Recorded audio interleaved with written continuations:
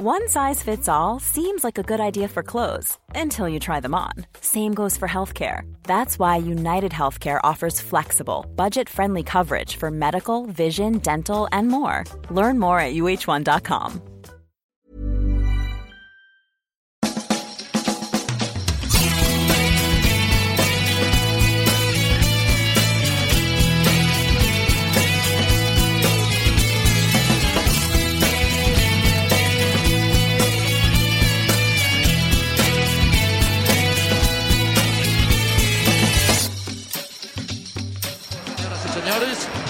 Allí Gabriel Jesús. Bien por el brasileño. ¿Qué pase metió? Atención que ahí va Martinelli. Martinelli va.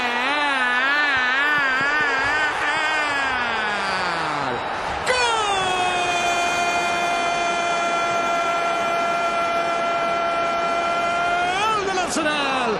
Lo hizo Gabriel Martinelli.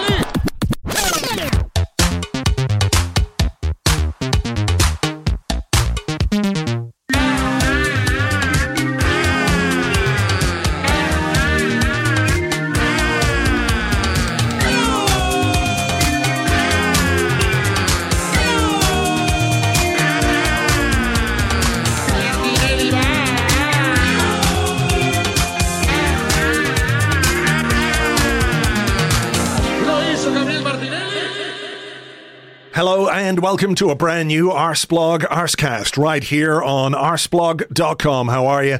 Hope you're well. Thank you very much indeed, as always, for being here. We are continuing our habit, is that the right word, of doing the Arsecast after our midweek Champions League games, because the gap, you know, when you play Tuesday night, you can't wait till Friday to have a podcast to talk about the game. And it was a very, very good win for Arsenal last night away at Sevilla, 2-1. Lots to talk about, lots to be positive about, but some things as well that maybe deserve a little scrutiny as well. So we're going to do all of that. And with me to discuss it is Phil Costa. Hello, Phil. Hello, Andrew. Long time no see. Yeah, it's been a while, hasn't it? I mean, this is becoming quite the occurrence now. Well, look, this is the consequence of being in the Champions League. We've got to get these podcasts out to people. And look, it's the day after a very good win for Arsenal. I think there's a lot to unpack from this game. But I think first and foremost, we should say that going away in the Champions League and coming back home with 3 points, I think they said on TV last night, this is the first time Arsenal have won away in Spain since Thierry Henry scored that goal in the Bernabeu in 2006, and I was there for that game, and it feels remarkable to me that that's the last time we won away in Spain. I don't know how many games we played away in Spain. Nevertheless, you know, it's a tough place to go. The crowd were up for it, and to come back to North London with 3 points is very, very pleasing, first and foremost. Completely. And I think there wasn't a huge amount of pressure on the game because, look, we've still got some home games to come, but, you know, it was there. There was some jeopardy there. And like we said, Sevilla with a new manager, having just played well against Real Madrid, they were up for it. Fans were up for it. The stadium beforehand was rocking. They had tifos, they had the flags going, scarves going. It was, you know, they were ready to upset us. A bit like Lens did, you know. They saw what kind of effect the atmosphere had on that game. And these are banana skins. You know, you have to be really careful. And I think that came through in their tactics. From a Sevilla perspective, you know, I really thought they were very clear in what they wanted to do. But again, a very mature, controlled performance from Arsenal that, yes, it did turn a bit shaky at times. But I think that's what you have to expect when you go away from home. And it's a very welcome 3 points and one that puts us back in charge of the group. The only change from the Chelsea game was Takahiro Tomiyasu coming in at left back for Alexander Zinchenko. And that was something we talked about when we did our little brief preview yesterday over on Patreon. I was happy to see that, to be honest. I like Tomiyasu a lot. We can talk about his performance, I think, in a few minutes' time. The other change we thought might happen might be Thomas Partey in for Jorginho, but Thomas Partey has apparently picked up another thigh injury. that could be a discussion for another day. We'll see how far we go with this one, but that's a bit disappointing. Obviously, he got injured before the international break, went away, played a couple of games, and then twanged his thigh, it seems, in training. Look, it can happen, but there is, I think, a discussion about how much you can rely on Thomas Partey. That meant Jorginho kept his place. So how did you view the team selection in terms of, what you saw from Sevilla, and how do you think Sevilla approached this game based on what they were expecting from Arsenal? Yeah, it was kind of pretty much as I expected. Like you said, the Partey injury we didn't really know about until a few whispers started going around before kickoff, which is, at this point, it's just boring to have to keep talking about it. And it's becoming increasingly clear that we can't and don't rely on him anymore with Declan Rice in the team now. So, look, I think that's one we need to talk about maybe for another day. But Tomiyasu, I thought he earned his place. He earned the start, having played really well against Chelsea. And this felt like a game for him in an intense atmosphere with Sevilla have some big forwards. They were going to try with a lot of long balls, I think. So he just came in and slotted in perfectly. But for me, Sevilla were quite obvious in what they tried to do. I think having analysed our traditional or obvious threats, in Bukayo Saka and Martin Odegaard, there was a strong emphasis from them to be on their first touches quickly, to bosh them around a bit, which they did quite well. I thought both players, Saka and Odegaard, were quite quiet on the night, especially Odegaard, who was peripheral again. But they did a really good job of denying them a chance to find their rhythm. But that requires manpower. And it was a big effort from Marcos Acuna, who I thought was aptly described as being built like an XL bully. I did think that myself, actually. I was looking at him going, my God, he's just like solid muscle. He has no neck. Yeah, a ball of muscle. Morphing into one. But, Lucas Ocampos, Djibril Sow, even Boubakary Soumare had to come over to that side of the pitch a lot to keep them quiet. So it's no surprise to me that our best players on the night, Tomiyasu, Declan Rice, Gabriel Martinelli, even Gabriel Jesus, who was drifting out wide a lot to the left, were the ones most able to affect the game. So I think that was key in, Sevilla recognising our traditional threats, but Arsenal also being able to identify that early on and really use it against them, if that makes sense. It does, and I want to come to Martin Odegaard. I will do that, and I think I want to sort of break this down in sort of positives versus negatives, which means I want to talk about the good stuff that Arsenal did and then talk about some of the things that weren't quite as good as we might expect and see if we can figure out what's going on in that regard. And I do think Odegaard slots into that along with what's going on the right-hand side and the fact that Arsenal were very, I think, more tilted towards the left side of the pitch from an attacking perspective. I haven't quite looked at the heat maps yet, but that's what my eyes told me anyway.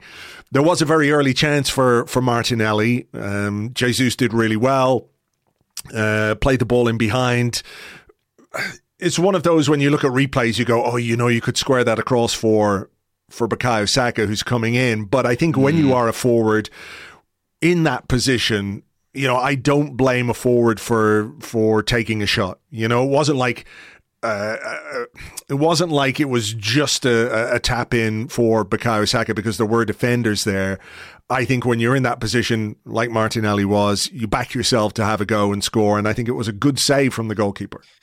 It was. He spread himself well. And I think if there was the option for a pass across goal, it would have had to have been perfect. So ultimately, his hard yards made the chance. He breezed past, I think it was Sergio Ramos, to cut in from that left channel between the fullback and centre-back. Really nicely worked. Keeper did well.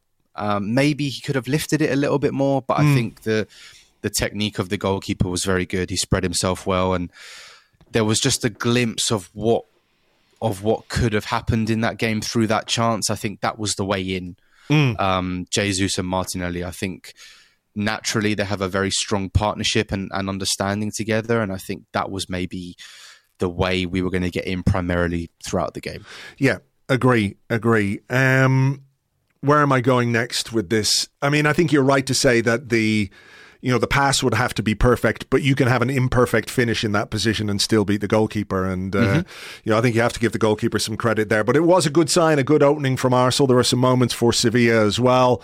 But the game really came to life in the final part of the first half, which we'll come to now in a second. But I'm interested to hear what you think of the way Declan Rice was deployed in this game. In that, when we were in possession, he was very deep, and when we were out of possession, he was quite high up the pitch a lot. At times, playing further forward than Gabriel Jesus. But when we were in possession, you would expect, for example, Tomiyasu and Declan Rice to be sort of switched around in terms of where they are on the pitch, but it was Declan Rice that was sitting that deep. So he's both important to the build-up and important to the way that we try and put pressure on the opposition when we don't have the ball. These kind of games, to me, feel perfect for Declan Rice, and I think it's why we tried so hard to bring him to the club, was to give us a presence, a physicality, an engine away from home, and I think ultimately long term the plan is to groom him into that number 6 position. I think we've seen him play it for West Ham, for England, but he's often spoke about being able to have that opportunity to burst forward. I think in his last season at West Ham in particular, he was given a lot more license to roam by David Moyes, because there was a real feeling that he could contribute in those attacking areas. There was a sharp development in his game that people saw and said, this is someone who can run beyond the last line of defense. This is somebody who can combine in those areas. And with Jorginho there, who is very much a sitter, there is a real option for Declan Rice to press forward. And I thought his relationship with Tomiyasu was excellent. I thought his knowledge about when to stay, when to go was really sharp and intelligent. And there were a couple of moments where you see him and you just think, wow, this guy, there was that one run in particular where he just picked it up and within about 5 seconds, he took 4 players out of the game, and I love his defensive diligence as well, just to be in front of the back for a mop up. How many times did we see him in the corner flag clearing his lines? He's just so good. And it's getting to a point now where his consistency is becoming something that is loitering in the back of our minds because we don't need to talk about it. Yeah. He's just performing so well every week in whatever role is being asked of him. But I thought on the night it was a really interesting one, a different one to maybe what has been asked of him in recent weeks. But that ability to cover so much ground, be present in both areas of the pitch, attacking and defensive, is valuable, really. He's a huge player. Yeah, he really is. And I'm getting ahead of myself a little bit here because I want to talk about the things that Arsenal did really well in the period of the game when we went ahead. But while we're on the subject of Declan Rice, I think we do have to talk about how he came to the fore when Arsenal were under pressure a bit from Sevilla. After Sevilla got that goal back, it was 2-0, it was comfortable, and then the goal I think changed the momentum of the game, and we can discuss maybe why that happened. But in those final 20 minutes, I couldn't help but think Declan Rice's quality is obvious, but I also think that in circumstances like that, he's had a lot, and this is no disrespect to West Ham, and I don't mean it to be, but I think he has played a lot of football where his side has been under that kind of pressure, perhaps more often than you would be if you were playing for a bigger club, an Arsenal, Manchester City, all those kinds of things. And that ability to graft in games like this, where the tide has turned a little bit, where the opposition are kind of on top, where you need to read the game, to be present both physically and mentally, that concentration that you need not to make a single mistake. And the way he was able to couple his defensive work with, for example, that run that you mentioned where he just picked up the ball and drove forward. There were a couple more as well. There was one I think he intercepted and a couple of Arsenal players maybe left it behind. There's something so dynamic and kind of all energy. He's a guy who I think when he goes home, plugs himself in with 1% battery left and recharges all the way to the top overnight. You know what I mean? He gives everything in those 90 minutes, and you can see it both in what he does on the pitch and how he is afterwards. Like, he looks a tired man, and I understand completely why.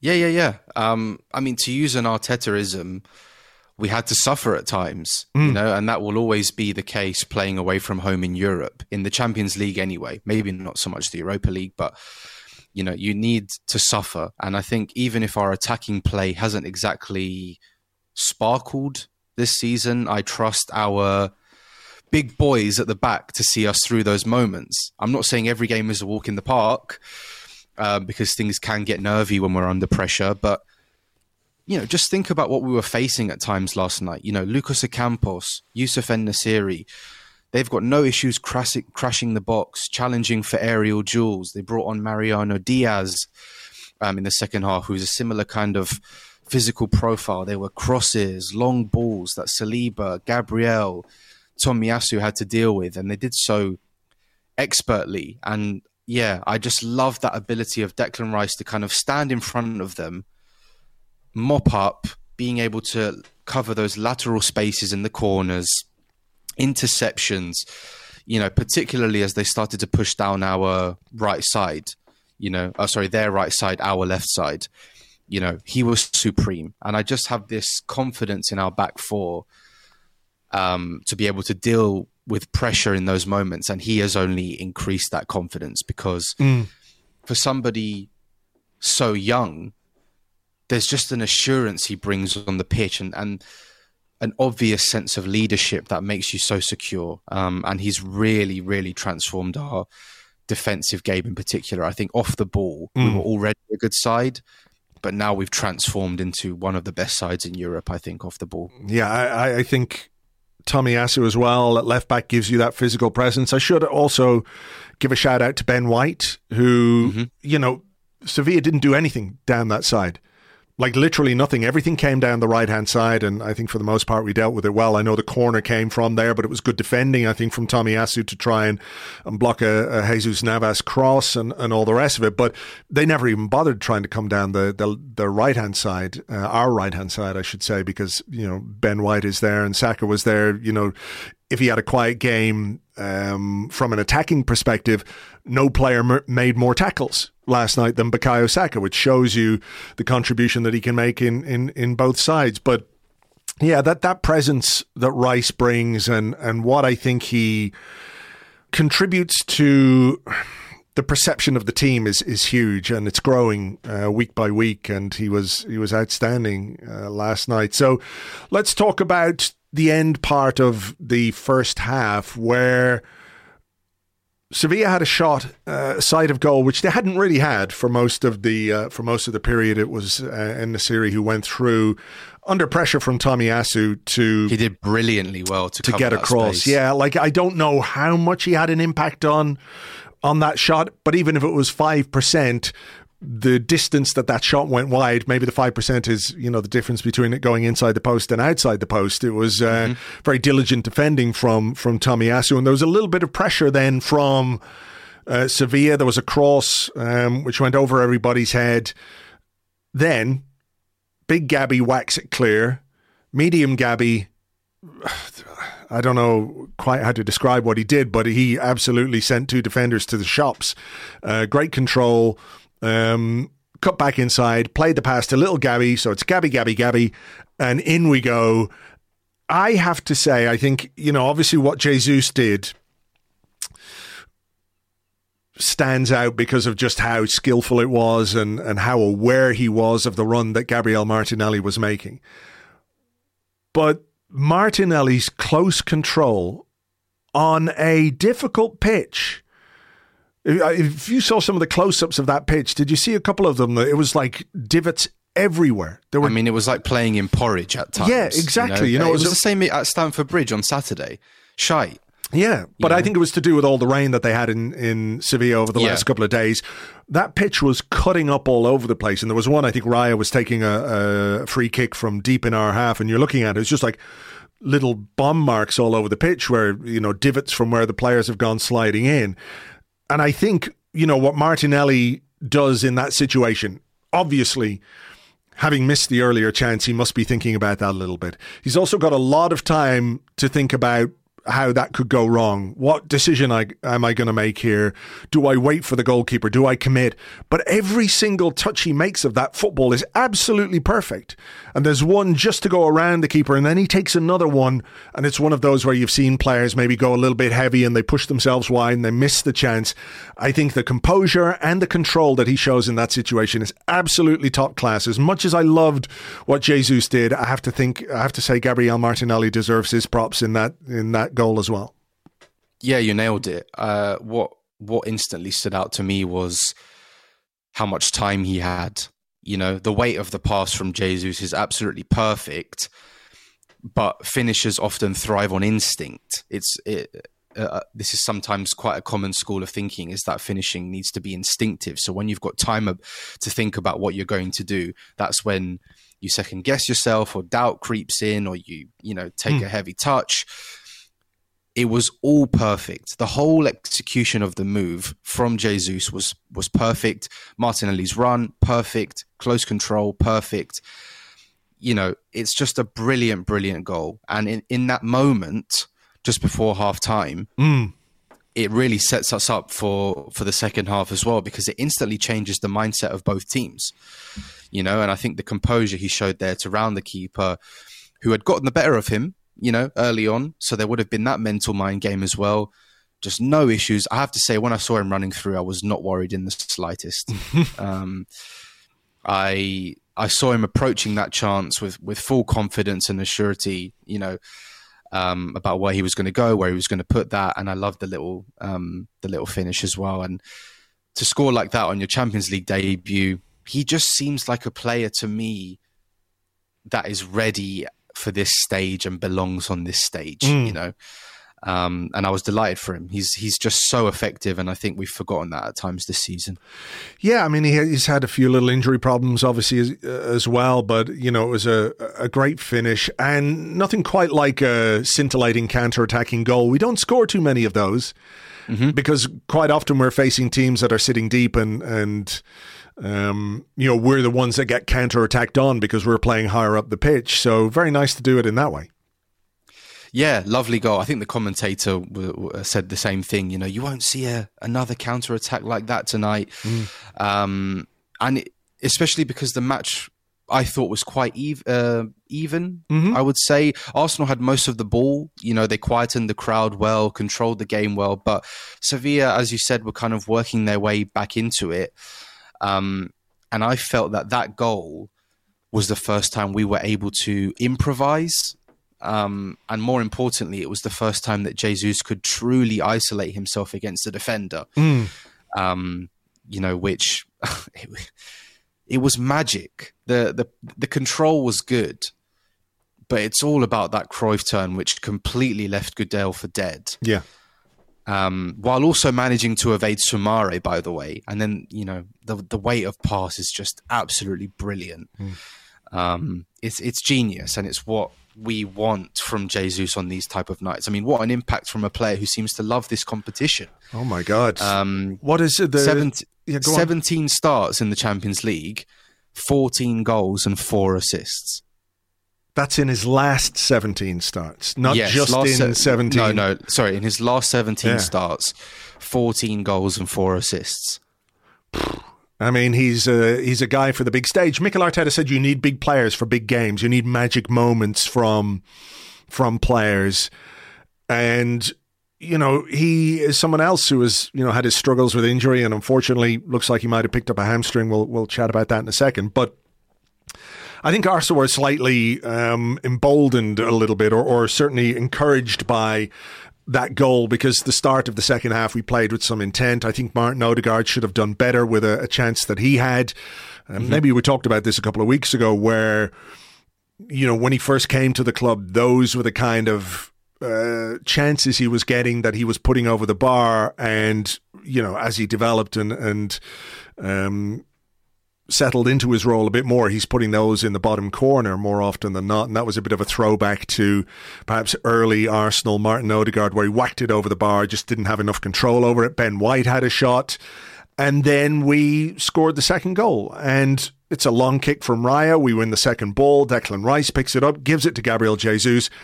And there's a lot to do. There is a lot to do in that situation. I don't know that the defenders do too much wrong. The angle is tight. But what a finish. What an unbelievable finish that is. Big players, magic moments. It's all there from Gabriel Jesus last night. Brilliant. I mean, the second goal actually reminded me of a goal that he scored for Manchester City against Burnley all the way back in 2019, where he was out on the left, cut inside and just bent a beauty into the top corner. And, you know, it was brilliantly executed and exactly what we needed in that moment, because we were really stepping on their necks. And we were kind of sensing blood in that moment. And I think we had to get something there, because it doesn't last forever, those moments. You know, Sevilla get a lucky break, a deflection, a corner, and then all of a sudden the stadium switches again. So we needed that goal there to give us a bit of security. I mean, Jesus Navas didn't even do anything wrong or badly. It's just a brilliant goal. I mean, and it's not something we've seen a lot from him. You know, he's often the central focal point. We know he likes to drift to the left, but that move is not something we've seen a lot from him. And it was just so lovely, because that felt like a throwback to me to his City days, or even his Palmeiras days, where he was just such an explosive player with that kind of finish in his locker.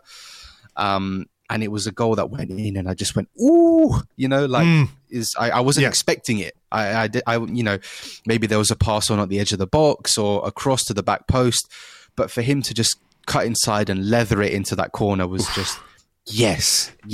That was a moment that I was waiting for, because it had been a stop-start season for him. There had been some good performances, some quiet performances, but tonight felt like a night where he really, you know, introduced himself. Sometimes there can be, you know, or there has been during his time at Arsenal, maybe a lack of conviction in the finish.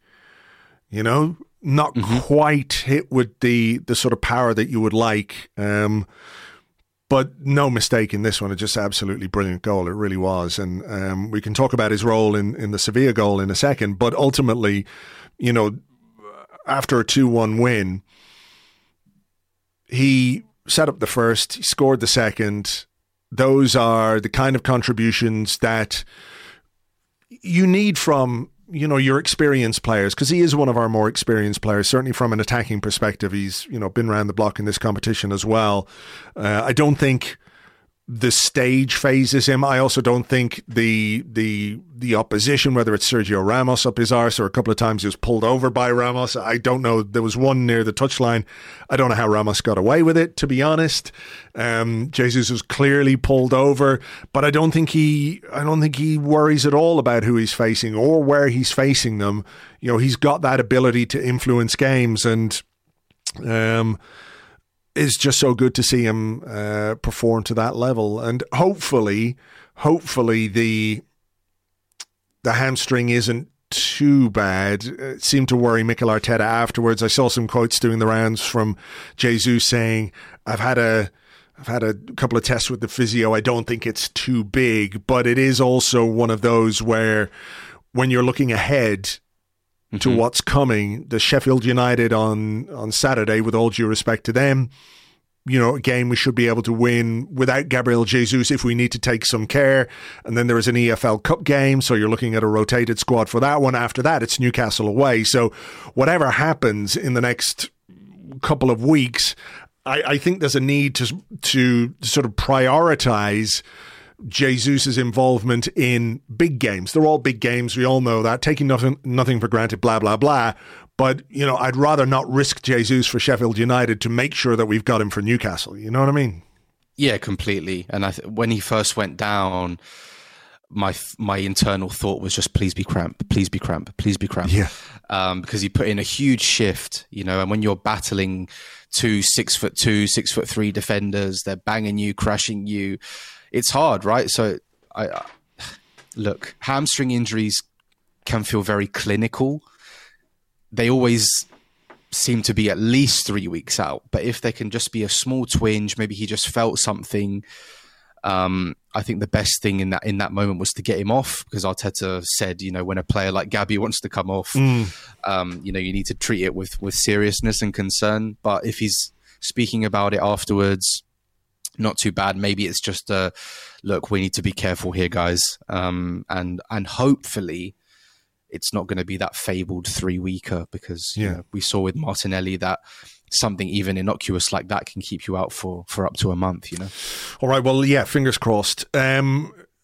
Jesus, for all the plaudits, maybe not quite strong enough for the Sevilla goal. I mean, it's a good header, but the defending is a bit static, I think you would be diplomatic in saying. Yes, not a good look for Arsenal, considering how strong we have been from set pieces in the past. I think this season there have been a couple of moments where we've looked a little bit shaky. To me, in that moment, it felt like the team were riding that wave of, every time we go forward, we look good, and we're popping it around one touch and looking like we're going to score. And it just felt to me like there was a lack of concentration in that moment, which is a shame, because it gave Sevilla the initiative to come and attack us again after, being bettered for the large part of an hour. So, yeah, a bit of a disappointing one to concede. I think Jesus was culpable there on the near post. I think he lost his man, lost the physical battle. And, from that close, I think it's very difficult to expect Raya to do anything with a header like that. So, yeah, a bit disappointing, because we were in control at that point. So to lose that element of control was a little bit disappointing. But like we said, this team gives you a lot more security in terms of defending pressure and those kind of moments than the Arsenal years of the past. I mean, I want to ask you, because, certainly the momentum of the game changed. The stadium was re-energized. I think Sevilla were re-energized.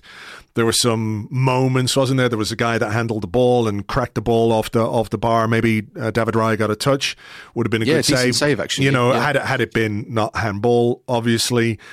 But to what extent, were you concerned about the way the game shifted, right? That all of a sudden it's advantage Sevilla, and we didn't pass it as well as we can do, and we didn't quite get up the pitch. And the longer it went on, the deeper we sat, which is, part and parcel of game state. We all know that and understand that. So how worried were you, or not worried about, something happening in that moment? I think Saliba made 7 clearances in the game. Gabriel was there. We talked about Ben White. We talked about Tomiyasu, who was just excellent defensively again. We put on Kivior, obviously, to shore things up towards the end. He came on and was signalling 5 at the back. So we're hanging on, having already made a couple of changes, from higher up the pitch, and we'll talk about those in a moment. But I think it's one of those where, despite the momentum of the game shifting, it feels like the kind of scenario that you do have to deal with at the top level in Europe. We've been there, done that in the past. We've had these games, with Arsene Wenger's teams in the Champions League, and I think it's how you manage those situations tells you maybe a little bit more about your ability to cope than, okay, can we get our foot on the ball again? Can we get the ball higher up the pitch? Of course you want to do that. You want to get maybe a second goal, or a third goal rather, to sort of put a bit of daylight between you and the opposition. I don't think that really looked like happening. I think Sevilla had 6 shots to our 1 after the Sevilla goal went in. So we didn't have a lot of attacking threat, but I didn't think we were being pulled from pillar to post.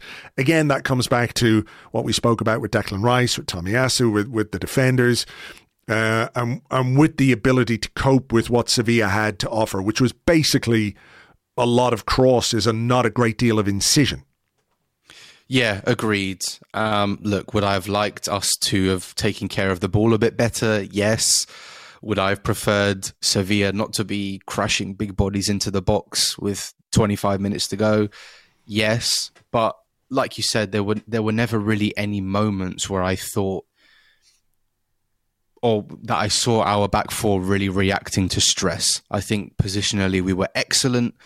Like you said, Saliba, Gabriel, those guys are top, when defending in those kind of deep situations. I think Saliba has improved so much in the air in the last 12 months.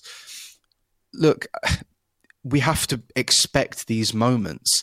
Yes, we see Sevilla in 13th in La Liga having a bad run of form, but away from home, you cannot just breeze through 90 minutes and expect to collect your 3 points. Bayern Munich were bossed by Galatasaray yesterday. They ended up winning the game 3-1, but they were in a bad way for most of that game. This is just what happens when you go away from home. Real Madrid against Braga, the same.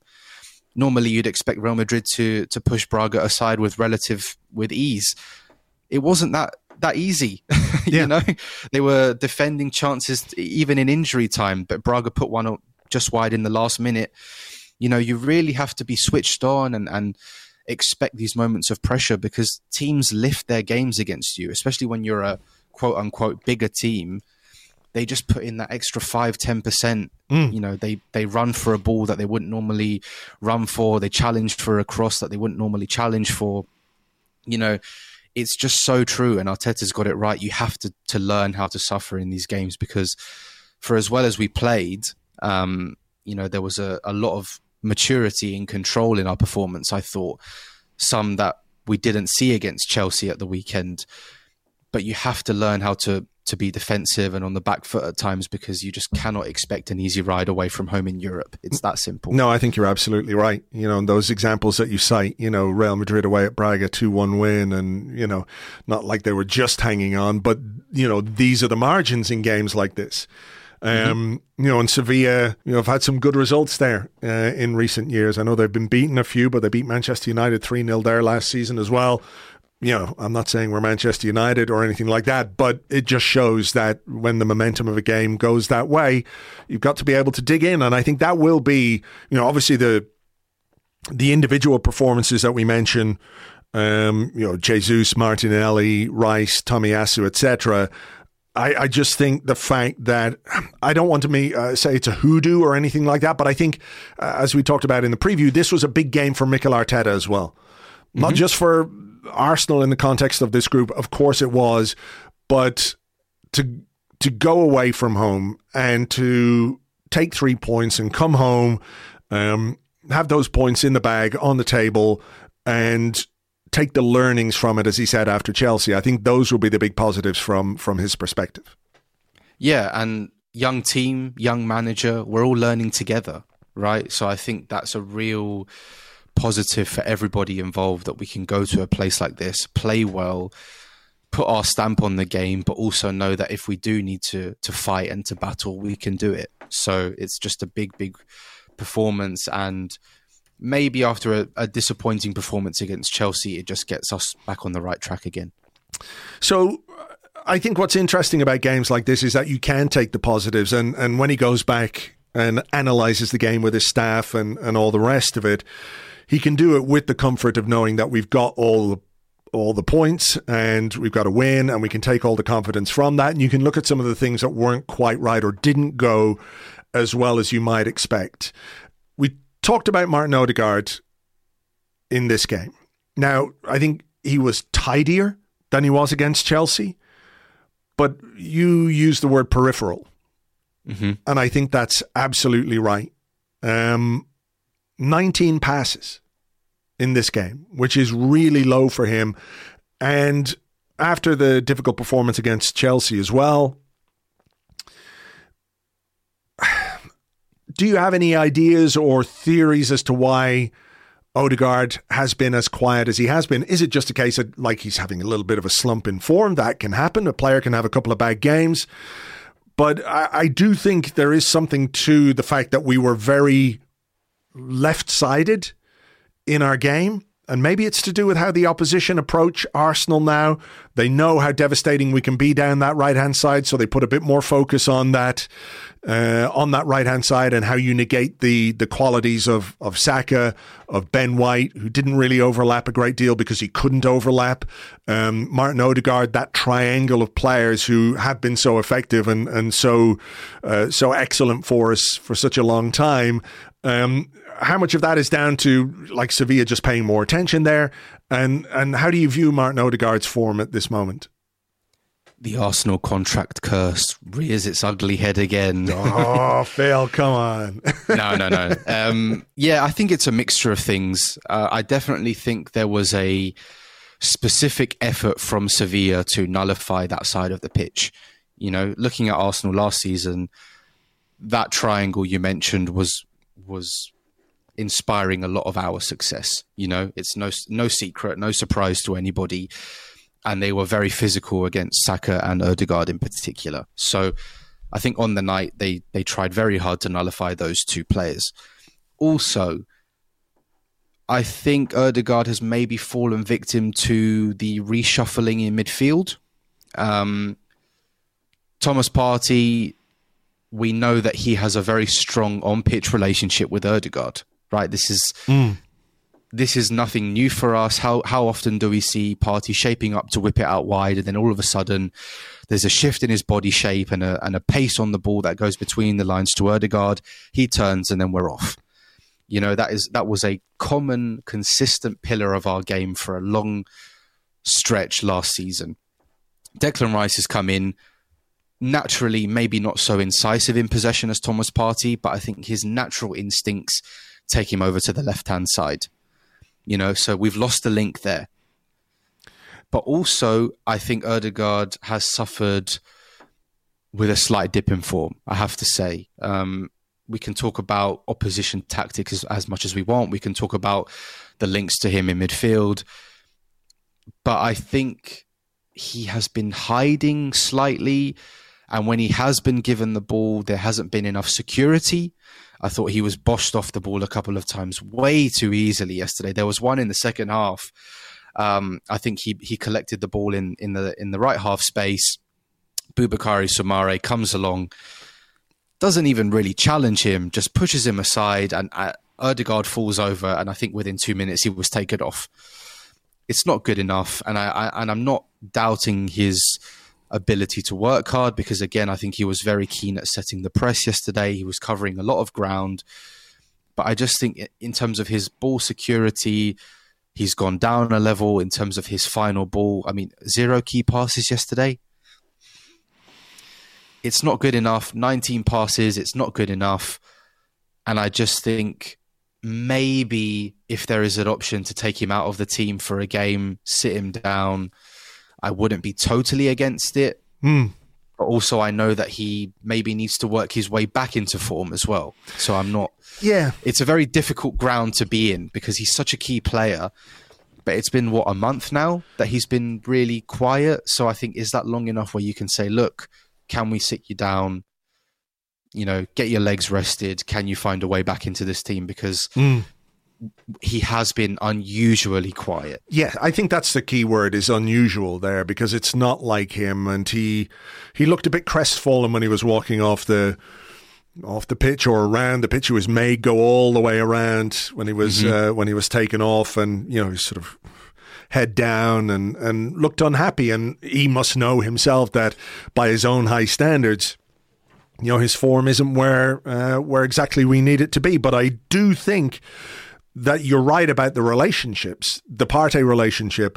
When we talk about Declan Rice, who is ostensibly playing as the left 8 in this system when Jorginho is sitting, he's picking it up so deep that the combinations that Odegaard had with Xhaka, for example, are not there anymore. Tomiyasu, when he got the ball, I think he was looking for the external pass way more often than he's looking for the internal pass. And maybe in part that's because that internal pass isn't there the option isn't there because Odegaard isn't in the right position. But at the same time, you know, the one thing you would say about Odegaard is that it's not like there's a lack of effort or lack of movement. I just worry a little bit that he, his form is such that you're right, you've got to take him out of the team, but who goes in? Is it Fabio Vieira? Is it Emile Smith-Rowe? There's the captaincy side of things as well. You know, if you drop your captain, so I hope he can find himself sooner rather than later. Another one I think is David Raya. We have to. It feels boring to have to talk about it, but it's a thing, right? Mm-hmm. It's a discussion point, and there was another dodgy pass yesterday into midfield, and we were lucky that is it Luca Bacchio rather? Luca Bacchio, yeah. He took a heavy touch, and Raya was able to collect the ball, and his blushes were saved. Otherwise, he takes that and he puts it beyond the goalkeeper, and all of a sudden everyone's looking at David Raya. I know what he's being asked to do. I know it's not always easy. I know that there is a precision required from a goalkeeper when it comes to passing that isn't as important for players in other positions. Because if you give it away as a goalkeeper, you're likely, particularly with a short pass, you're likely to put yourself in real trouble. Whereas if a striker gives the ball away high up the pitch, you've got a lot of time to reorganize and get set. But I'm a little concerned about the frequency with which these poor short passes are happening. Would you share that concern? Agreed. Yeah. I do agree. I mean, we spoke about it in the New Player podcast after Raya signed. His strengths were very clear: long distribution and his ability to claim crosses. I went through the tape, and his short distribution was very shaky, which maybe wasn't so obvious or magnified at Brentford, who are typically more of a long ball team. But I think it's been quite apparent during his short time with us that whether it's down to his mechanics, ability to control and set himself, an issue with technique or something else, that his short distribution can be questionable at times. And like you said, one touch from Dode Luca Bacchio yesterday, a better touch, and questions are being asked again, because he was completely alone after Ivan Rakitic found him there in the box. So, and it does feel boring. And me personally, I don't have a horse in the race for either goalkeeper. I just want the best one to play for Arsenal Football Club.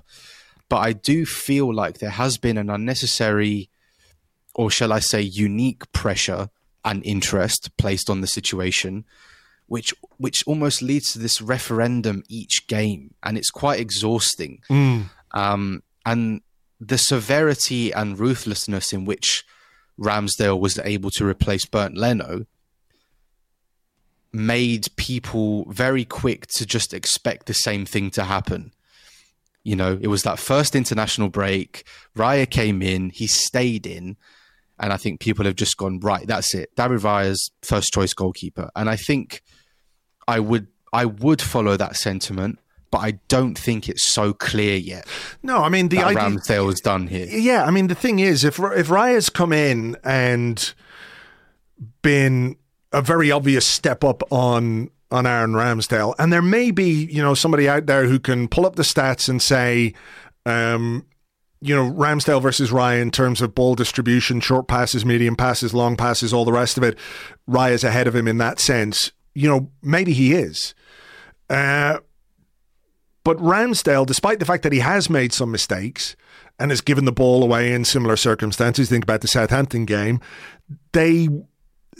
I don't remember them happening with the kind of frequency that they're happening with Raya now. And again, maybe it's a consequence of how he's being asked to play. Maybe it's a consequence of him not recognizing when there are moments when you shouldn't play and you do need to be a little bit safety first. I was thinking towards the end of the game, when Arteta has spoken on multiple occasions about when we're under pressure, how he wants us to make passes and all the rest of it, the goalkeeper's going long, and Raya went long in the last 15 minutes of yesterday's game. And don't get me wrong, I wasn't angry or upset about that or even concerned about it, because I kind of feel like that was the right way to approach it. Get the ball high up the pitch, and if we can win second balls and we can, keep some possession in midfield and in their half, all well and good. So I'm not saying that is the wrong way to approach it. But there are moments where I think, okay, if you're playing a pass slightly blind into midfield, your decision making as a goalkeeper should be such that, okay, maybe the manager won't like it on this occasion, but I'm just going to put my foot through this one and go up the field a bit, you know? Yeah, I mean, for me, what made Arteta lose a bit of trust in Ramsdale was just his reluctance to go short. I think that aspect of his game we really lost, and I felt that, you know, Ramsdale was clearly lacking confidence, so naturally his instincts were just pumping it long every time, and I think that began to frustrate Arteta. But also we've seen Ramsdale make the short distribution issues. For me, Raya's superpower was always his long distribution, so I think he's having to learn on the job something new. But like you said, there needs to be a balance between, okay, here's an angle, but not just a pass for me. There needs to be a pass from the pass as well. And I think Raya is sometimes blind to that, where he sometimes feels as if his responsibility is finished when he makes that first pass. But there needs to be another school of thought where he thinks, okay, I'm making this short pass. Does the recipient of this pass have an out ball? Can he make the next pass? And for me, that picture is not always so clear in Raya's head. So I think there's definitely something to be working on there. I mean, that punch at the end as well. If that goes in, I don't think I go on Twitter for the next 5 days. I know what you mean. The discourse after that. And I think the action itself is very brave and decisive from Raya. It's just the execution that's terrible. Whether he loses the flight of the ball for a second, or he flinches, or he closes his eyes. But that whole scene, when it's almost going in slow motion over the crossbar, you can see Sevilla players dropping to their knees. Saliba has got this kind of comedic expression on his face that's almost cartoonish, when his mouth is just agape, you know, as if like, oh my God, what has happened? You know, and I don't even want to think what would have happened if that just sailed into the back of the net. Oh, it was, it scared me, I have to say. I'm just looking at it again. It's just like, oh my God. And like, I know what you mean. Like, he's diving into a group of players there. I think that is the right thing to do.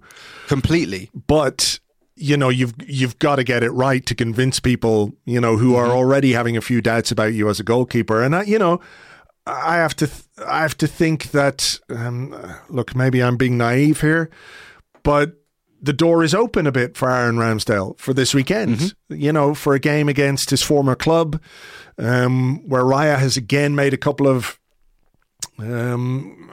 dodgy moments.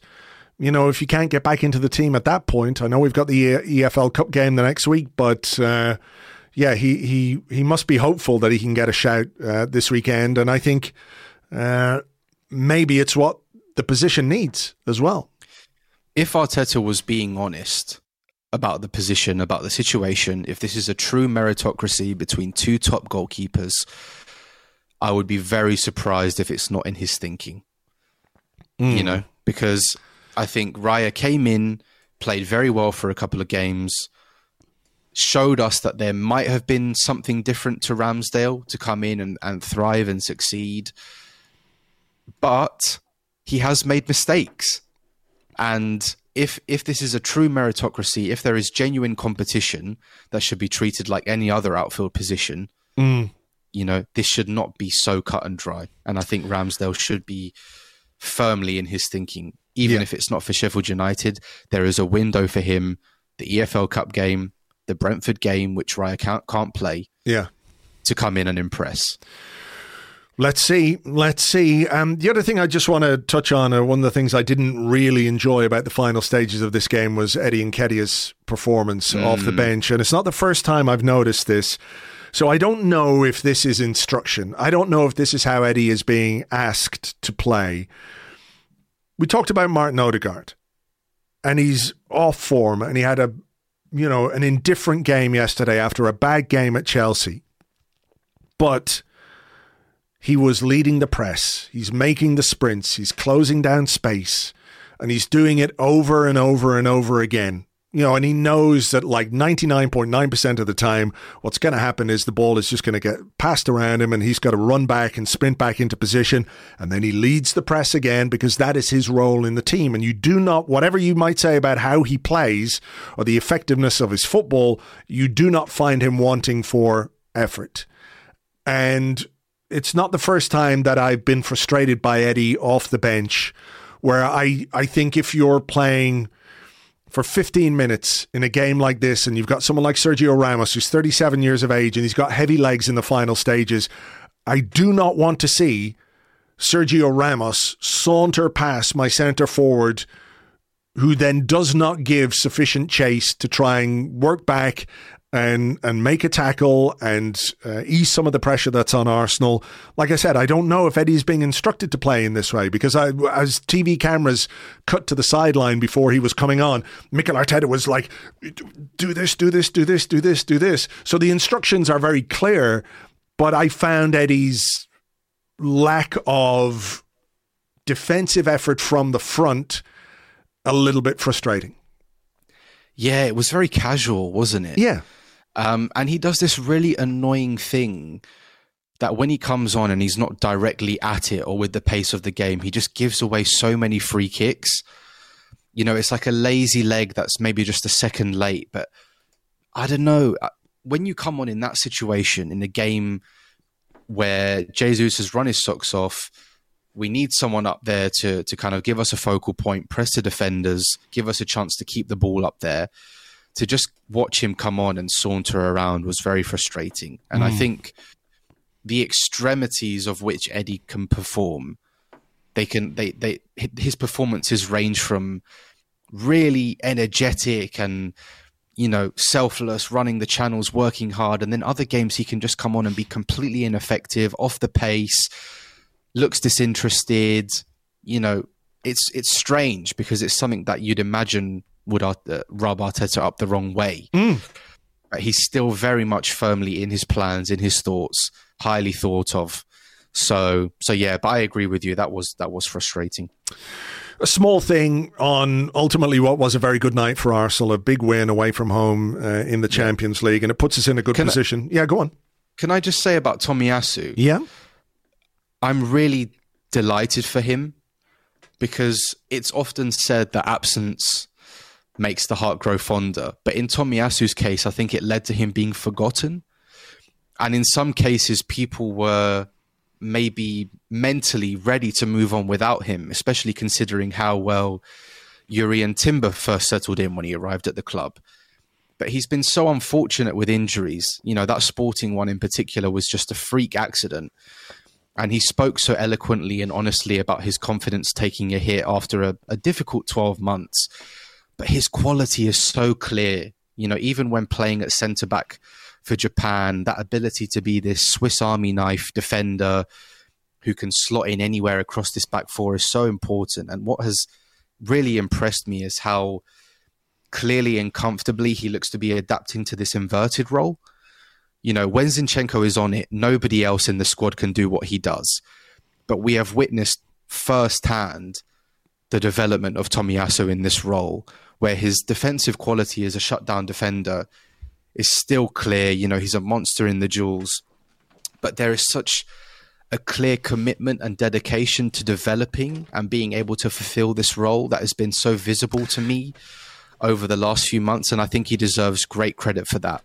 Any successful team needs players like him in the squad. Mm-hmm. And I think he's really wrestled back some value and some credit because he was on the periphery.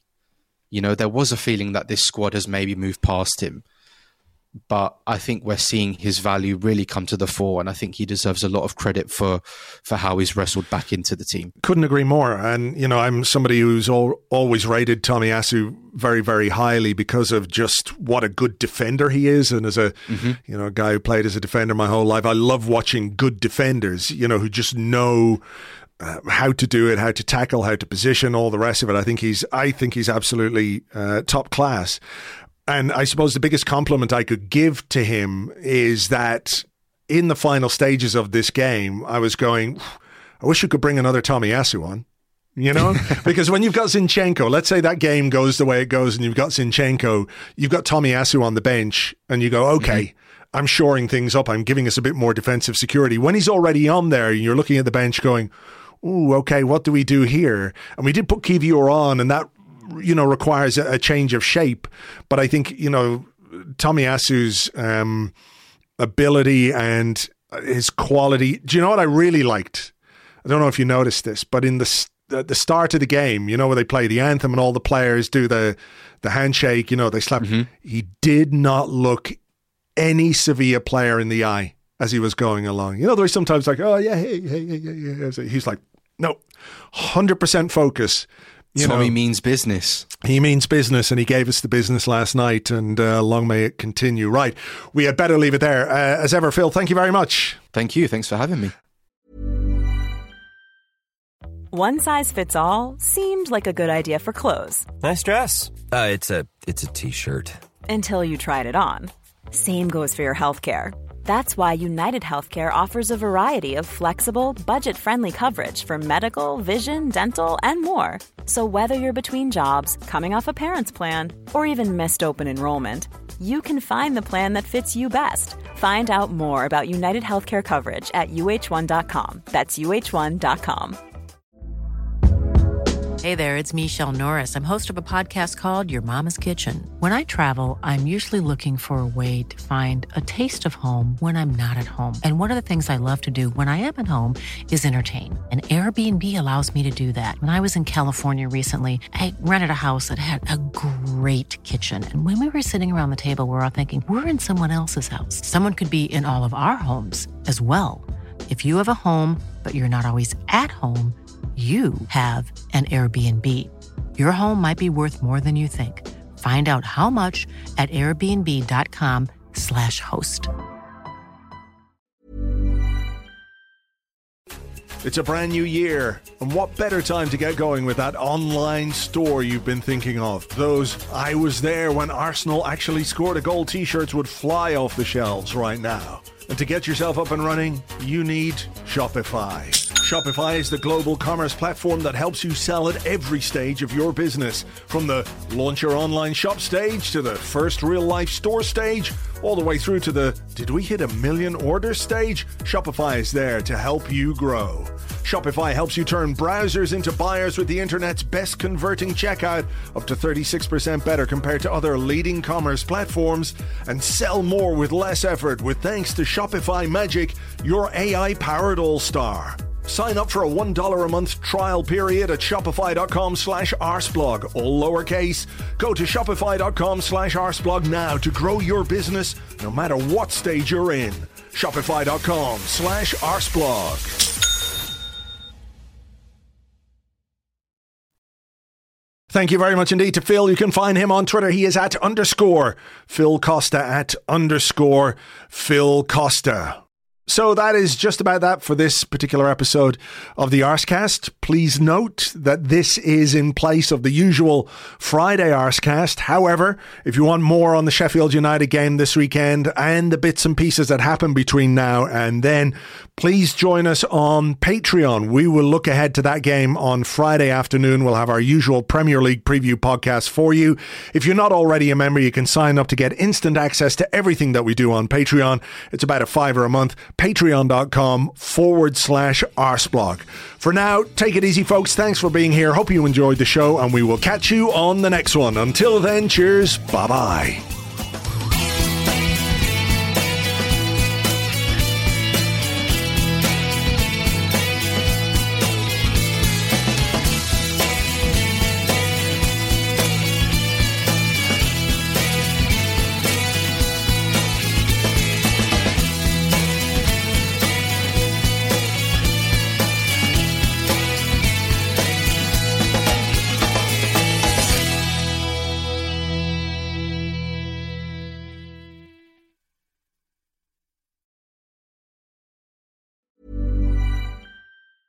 Small details are big surfaces. Tight corners are odd shapes. Flat, rounded, textured, or tall. Whatever your next project, there's a spray paint pattern that's just right. Because Rust-Oleum's new Custom Spray 5-in-1 gives you control with 5 different spray patterns. So you can tackle nooks, crannies, edges, and curves without worrying about drips, runs, uneven coverage, or anything else. Custom Spray 5-in-1. Only from Rust-Oleum.